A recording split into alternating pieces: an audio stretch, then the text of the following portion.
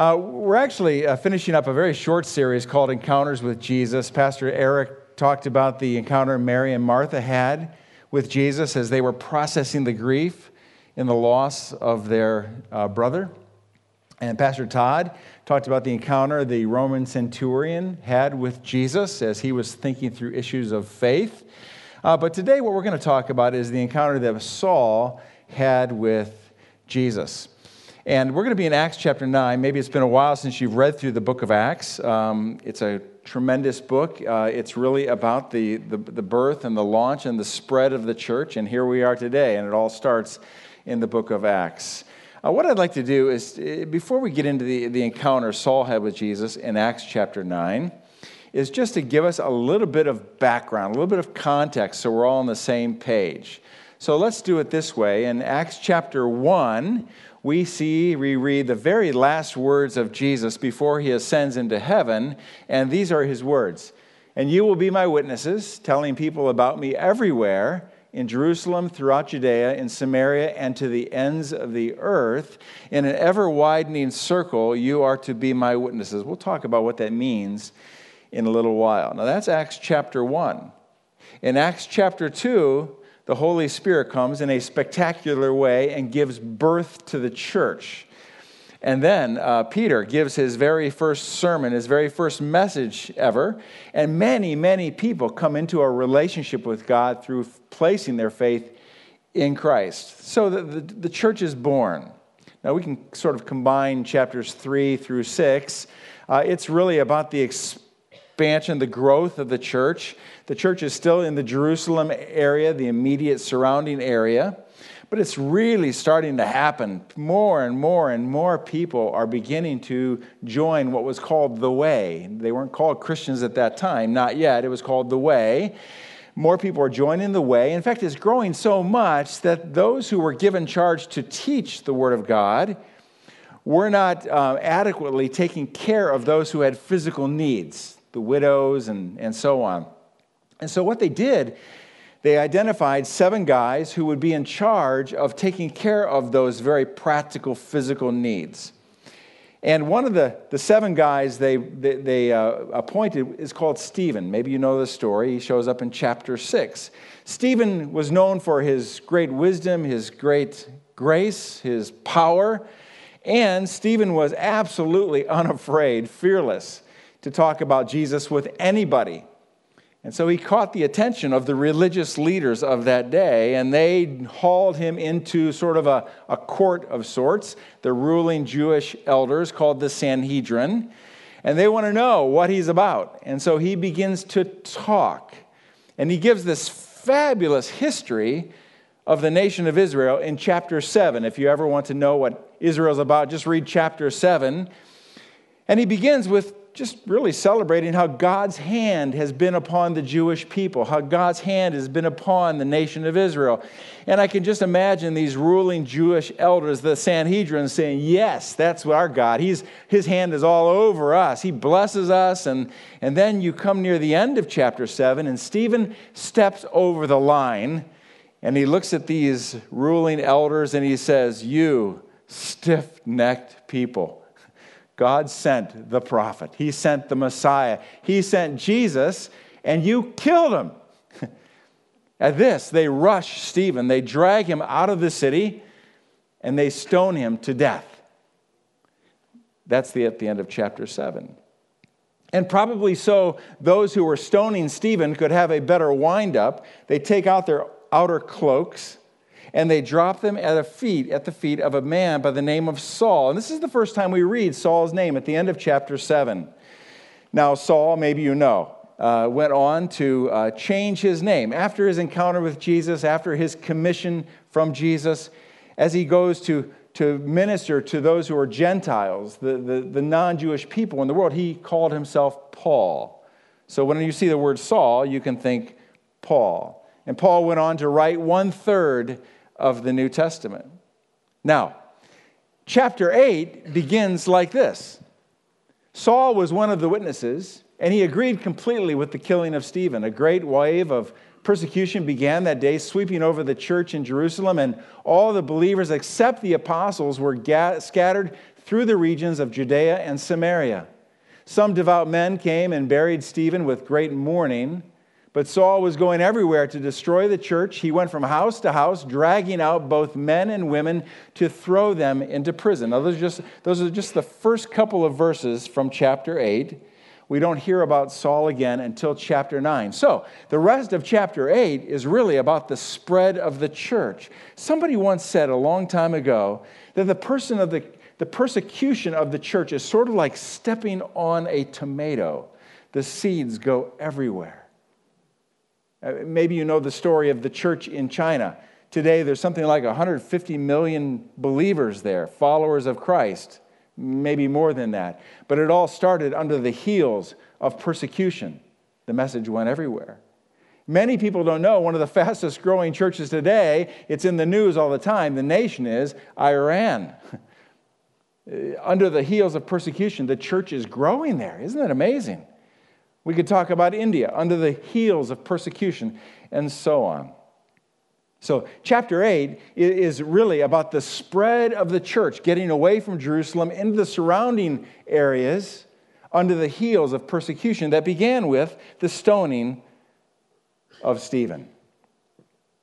Now we come to chapter 9, and Saul does show up. And what we're going to do is to read this section in three parts. And I think each part leads us to a question we can try to answer. All right? So this is how chapter 9, the encounter with Jesus, begins. Meanwhile, Saul was uttering threats with every breath and was eager to kill the Lord's followers. I just want to stop there for a second because I try to imagine in my mind what this would have been like. Maybe you've seen the movie, read the book, seen the play, seen the musical Les Miserables. And you know one of the dominant themes there is this person Javert, this law keeper, this guy who lives by the rules and regulations of the law, trying to track down this man who had been forgiven named Jean Valjean. And Javert is just filled with this relentless obsession to track down Jean Valjean. That's the picture I have in mind. And that's what Saul is, relentlessly obsessed with pursuing men and women of faith. The story continues. So he went to the high priest. He requested letters of extradition, addressed to the synagogues in Damascus. Let me just stop there for a moment. Why Damascus? Damascus was about 150 miles north of Jerusalem. It was a major trading center with routes going in and out. And Saul knew that if the message of Jesus gets into this city with routes going in and out, it'll be like stepping on a tomato. The seeds will go everywhere. So he wants to cut it off. So he heads for Damascus. The story continues, asking for their cooperation in the arrest of any followers of the way he found there. He wanted to bring them, both men and women, back to Jerusalem in chains. As he was approaching Damascus on this mission, a light from heaven suddenly shone down around him. He fell to the ground and heard a voice saying to him, "Saul, Saul, why are you persecuting me?" "Who are you, Lord?" Saul asked. And the voice replied, "I am Jesus, the one you are persecuting. Now get up and go into the city, and you will be told what you must do." The men with Saul stood speechless, for they heard the sound of someone's voice, but saw no one. Saul picked himself up off the ground, but when he opened his eyes, he was blind. So his companions led him by the hand to Damascus, and he remained there blind for 3 days and did not eat or drink. Let's just stop the story for a moment and try to answer this question. How does God bring someone to himself? I brought with me, to help answer this question, to start answering this question, some correspondence I've had over the last month with people around the world. The chapel is blessed to be connected with missionaries around the world and mission agencies around the world. One of those is Send International. They send Christian missionaries into places where they've never heard about Jesus. I have a true story. This is not from years ago. This is like recent. And this is a story that comes out of the Philippines, where maybe you know there is a very significant Muslim population. And this is how the story goes, and I've abridged it. I've edited this down. There's so much more to this. It goes like this. A formerly Muslim man was a university student, very poor, and had to live at the local mosque near campus. He was instructed by the local imam, which is the Muslim religious leader. He was instructed to infiltrate the student Christian ministry on campus and convince other Muslims not to go near the Christians. One morning when he was cooking breakfast, a radiant person walked out of the jungle toward him and instructed him to learn about Jesus from the student ministry leader. Eventually, he became a devout follower of Jesus and has led many others to faith in Christ. Now that story just goes on and on. Here's a story from Kazakhstan. That's a rather large country just below Russia, west of Mongolia. A Muslim by the name of Nulran had a wife who had already turned in repentance and faith to follow Jesus, and he mocked her. And then he got terribly sick, but got better and said to his wife, "Look, see what I have done without your God's help?" Instantly, he was paralyzed. He had many moments to reflect. His wife explained who Jesus was, the Son of God who came to save him from his sin, and he mocked her even more and ripped up her Bible. As he lay in the hospital bed, he felt like he was dying, and he began to ask forgiveness from anyone he could think of. He was about to ask Allah, the Muslim God, when the room filled with light, and he saw Jesus standing in the room with a sword. And Jesus told him to repent and believe, and he did. And Jesus told him to stand up and walk, and he did. And both he and his wife now are followers of Jesus today and are his witnesses. I have more stories, but I don't have more time. I read a book in the last 5 years, one of my favorite books, called Seeking Allah, Finding Jesus. I would recommend it, by Nabil Qureshi, a Muslim man who grew up in a home of devout Muslims, and then he became friends with a Christian friend who became his witness. But that wasn't enough. It took a number of dreams, to help him finally step over the line of faith and put his faith and trust in Christ. Some people say that up to a third of Muslims who step away from Islam toward Christ, a third have had a dream, a vision, a miracle. That's just Islam. I also got correspondence from Burundi, where we have a ministry to the Batwa, an unreached people group. I got correspondence from India, where there's so much persecution going on. I got correspondence from Mexico, where still the Bible was not written into some of the indigenous languages. It seems that it's like this. Wherever Jesus is not, where the Word of God is not, where churches are not, where persecution is, it seems not uncommon to have dreams and visions and miracles.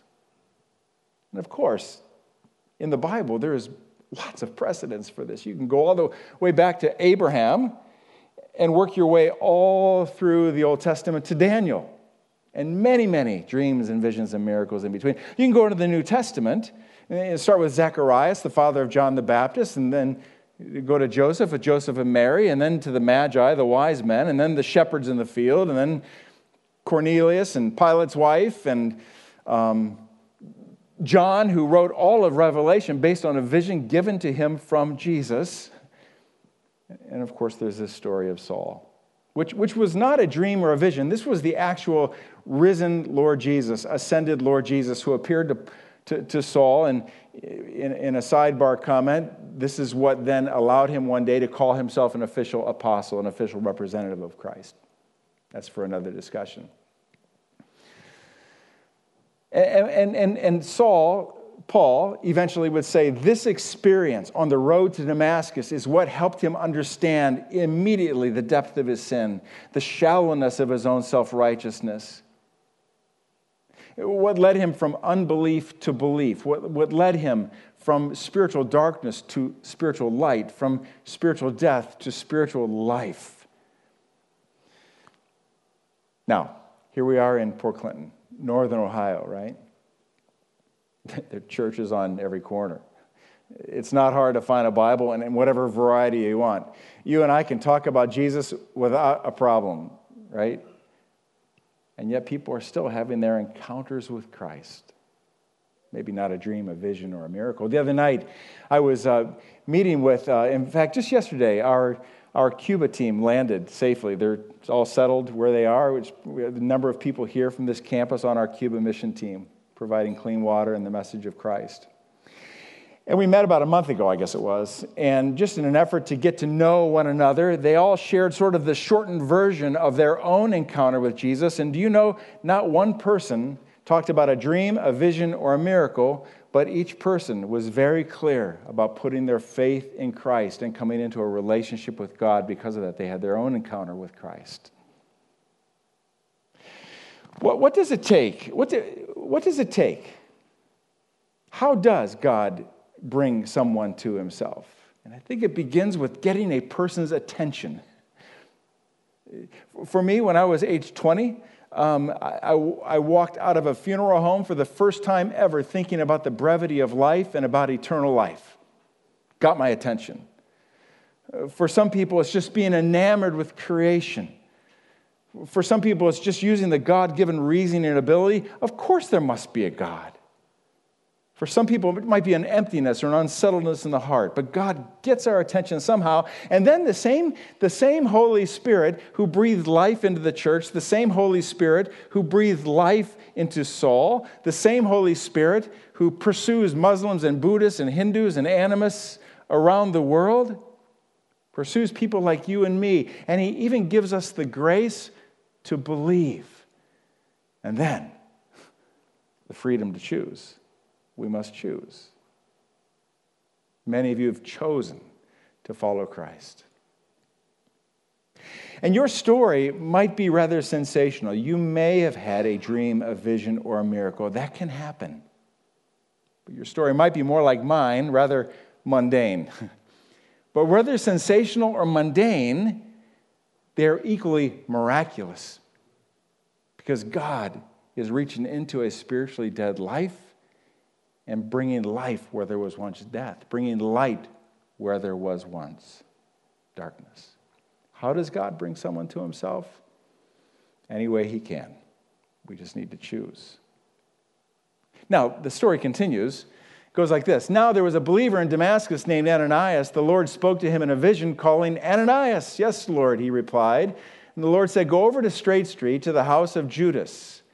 When you get there, ask for a man from Tarsus named Saul. He is praying to me right now. I have shown him a vision of a man named Ananias coming in and laying hands on him so he can see again. But Lord, exclaimed Ananias, I've heard many people talk about the terrible things this man has done to the believers in Jerusalem, and he is authorized by the leading priest to arrest everyone who calls upon your name. But the Lord said, go, for Saul is my chosen instrument to take my message to the Gentiles and to kings, as well as to the people of Israel, and I will show him how much he must suffer for my name's sake. Let's just stop the story there for a moment and try to answer this question. Who does God bring to himself? Let me start this way. A number of years ago, when I was a pastor at a church in the Akron area. That church was very much like this church. In fact, it's called the chapel also. But when someone would call in with the need to have someone do a funeral service, we would always say yes, whether they were affiliated with our church or not. We do the same thing here. We try to.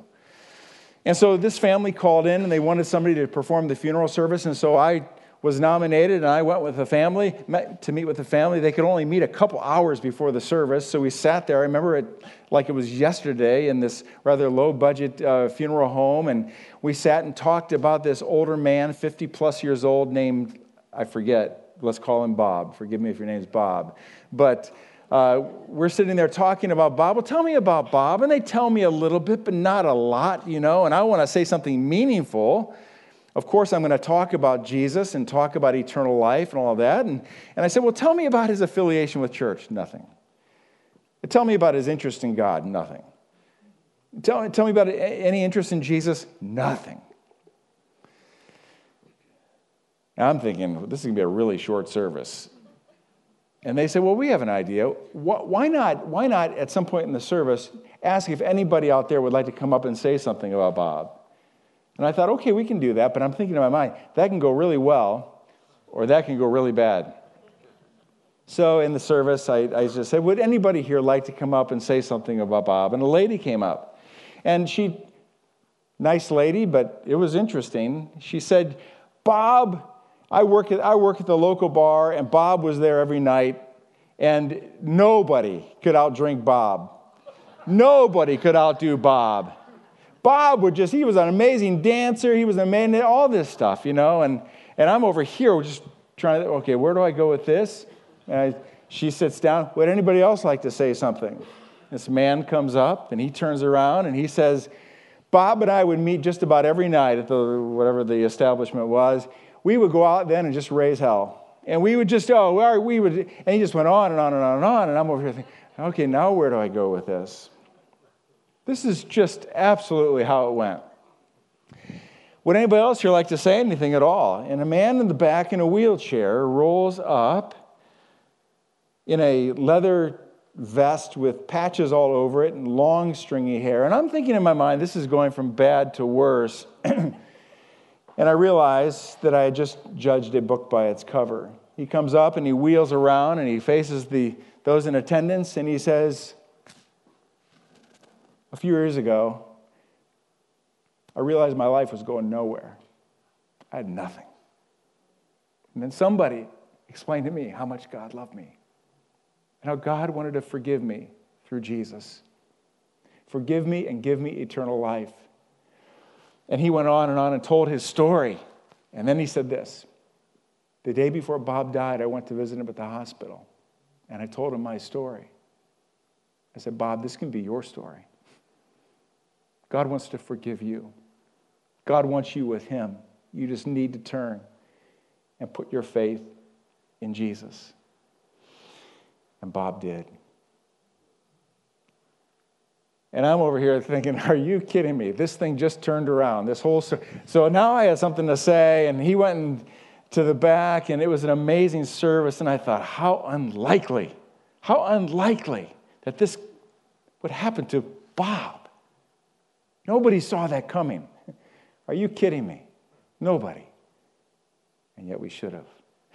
The Bible is just filled with stories of unlikelies, of the unreachables, turning to God. You could go back to Abraham. Abraham was nothing special. He was raised in a pagan family of idol worshipers. You could talk about Rahab, who was a pagan Gentile prostitute used by God. You could talk about Joseph, the precocious, prideful young man used by God to save the Israel nation. Many more in the Old Testament. You can go into the New Testament, and Jesus finds 12 guys of unlikelies who he uses to change the world. Go figure. Not to mention all the people that Jesus rubbed shoulders with, but then you come to this person, Saul. Really? Saul? Nobody saw that coming. Nobody. I think one of my new favorite characters in the Bible is this guy Ananias. Who knows what he was doing that day, just sitting at the breakfast table, reading the news about the persecution of the church, but he's safe up in Damascus. Ananias, I want you to go see this man named Saul, and you're going to help give him sight and help commission him into his ministry. Really, Lord, Lord, you realize he takes people like me and throws us into prison. He takes people like me and has us killed. And if you read between the lines of Ananias' words, it goes something like this. Lord, there is no way somebody like him could go from persecuting you to pursuing you. Lord, there is no way somebody like him could make that kind of turnaround. Lord, there is no way someone like him could go from unbelief to belief. There is no way. But there was. There was a way. And that was Saul. Now, Saul is an interesting study. He kind of, in a way, Paul, represents the spectrum of humanity. If you think of the spectrum of humanity like this, the worst of the worst down here. And if you take the best of the best and put them down here, and God is over here. Paul was the worst of the worst. Would you agree? He wasn't an axe murderer, but he pursued men and women who didn't believe like him and had them thrown into prison and had them killed. At one point in one of his letters, he says, I was the worst of all sinners. And yet, here's the best of the best. In his letter to the Philippians, he talks about how he was a Jew among all Jews. How he was a Pharisee who kept the law as perfectly as one possibly could. People would have aspired to be like him. Bad. Good. Spectrum of humanity. I mentioned that about age 20, I started thinking about spiritual things, and I became a Christian.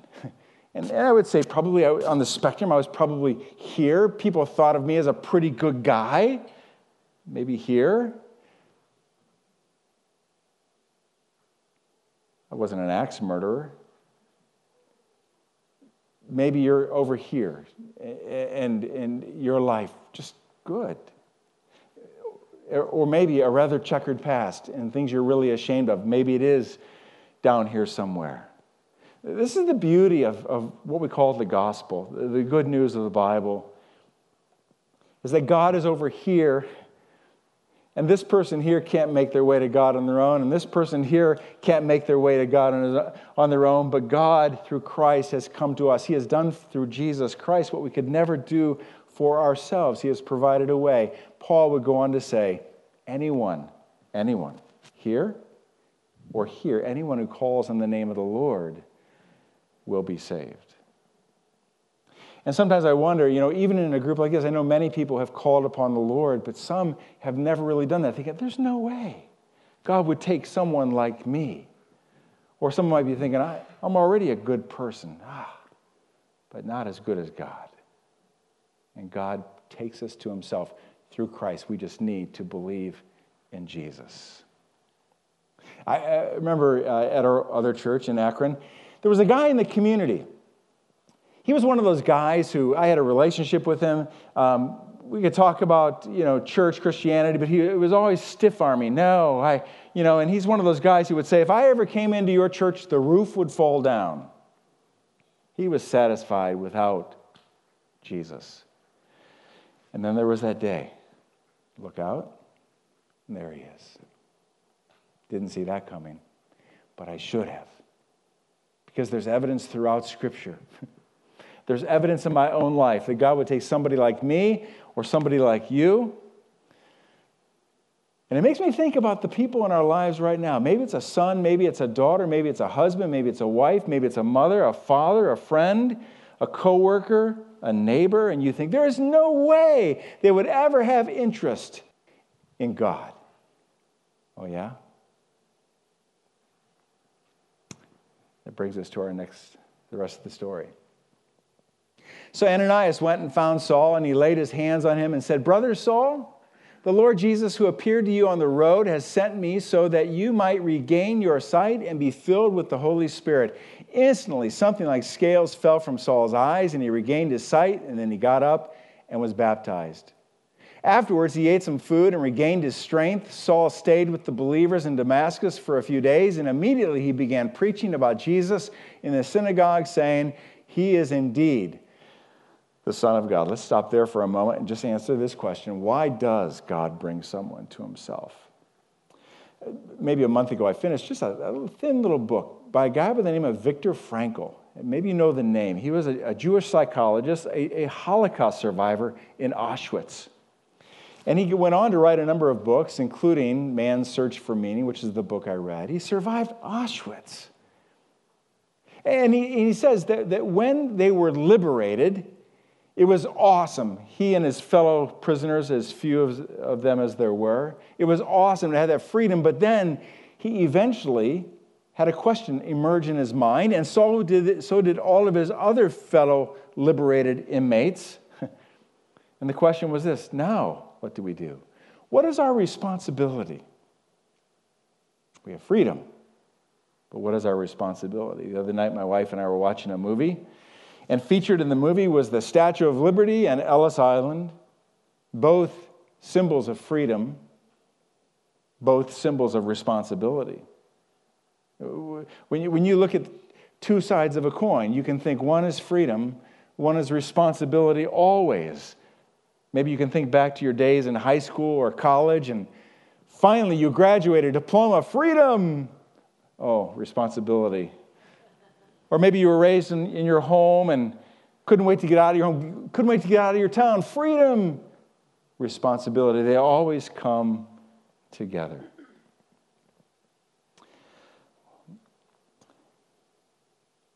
Why does God bring us to himself? Certainly for freedom. You can't read through Paul's letters without getting a sense of we're free. In fact, his very first letter that he wrote was to the Galatians. And the entire book the theme revolves around freedom. Freedom from unnecessary rules and regulations. Freedom from the power of sin, the presence of sin, the penalty of sin. Free to live for God. We're free. But you also can't read through any of Paul's letters without getting a sense of responsibility. What is our responsibility as a believer? Now, we could answer that question in a myriad of ways, but what I want to do is stay with the context of the passage we're looking at and the context of the book of Acts. And that must bring us back to where we began. And Jesus said, "And you will be my witnesses, telling people about me everywhere in Jerusalem, throughout Judea and Samaria, and to the ends of the earth." Somebody asked me recently, what does it mean to be a witness? How would you answer that? I think I said it just means to be a representative of Jesus with my life and with my words. Now, why does God bring me to himself? For freedom. To bring me into the family of God, to enjoy it, to be here in this setting. Observers of the early church said that the early church was like a beehive in reverse. You know, bees go out and collect pollen and bring it back for food on a rainy day. They need it. But the church, we come here and receive spiritual food, and we take it out there. And with our lives and with our words, we help others who are still apart from God understand who Jesus is. And when you look at the Apostle Saul, that's the first thing he did. He was baptized, and then he looked for people to talk about the Son of God, about Jesus. Why does God bring us to himself? For freedom, for responsibility. This is the greatest thing. Today, you get to go out where you work and live and play and be his emissaries, be his witnesses, so that you can tell somebody else about your encounter with Jesus, so that they can have their own encounter with Jesus. Let's pray together. And now, God, thank you for your word, and thank you for the, just personally, God, thank you for bringing me into your family, for freedom, and giving me a sense of responsibility. I pray that we would be that kind of church, that kind of person, that we would just celebrate what you've done for us, but also celebrate that we get to be on the team, having a part. Help us to be your witnesses. Thank you. In Jesus' name we pray. Amen.